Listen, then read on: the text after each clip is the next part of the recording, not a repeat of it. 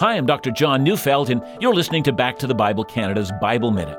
Paul asks in Ephesians 3:18 that the church may have strength to comprehend with all the saints what is the breadth and length and height and depth, and to know the love of Christ that surpasses knowledge. A limitless God cannot be confined by our language and labels. He's always going to be more than we can know and understand. Everything about God surpasses our current knowledge. He will still surpass our understanding even in eternity.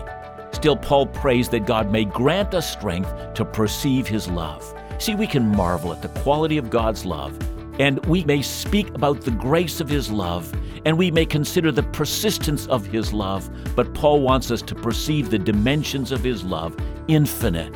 Listen to Back to the Bible Canada each weekday on this station, or find us online at backtothebible.ca.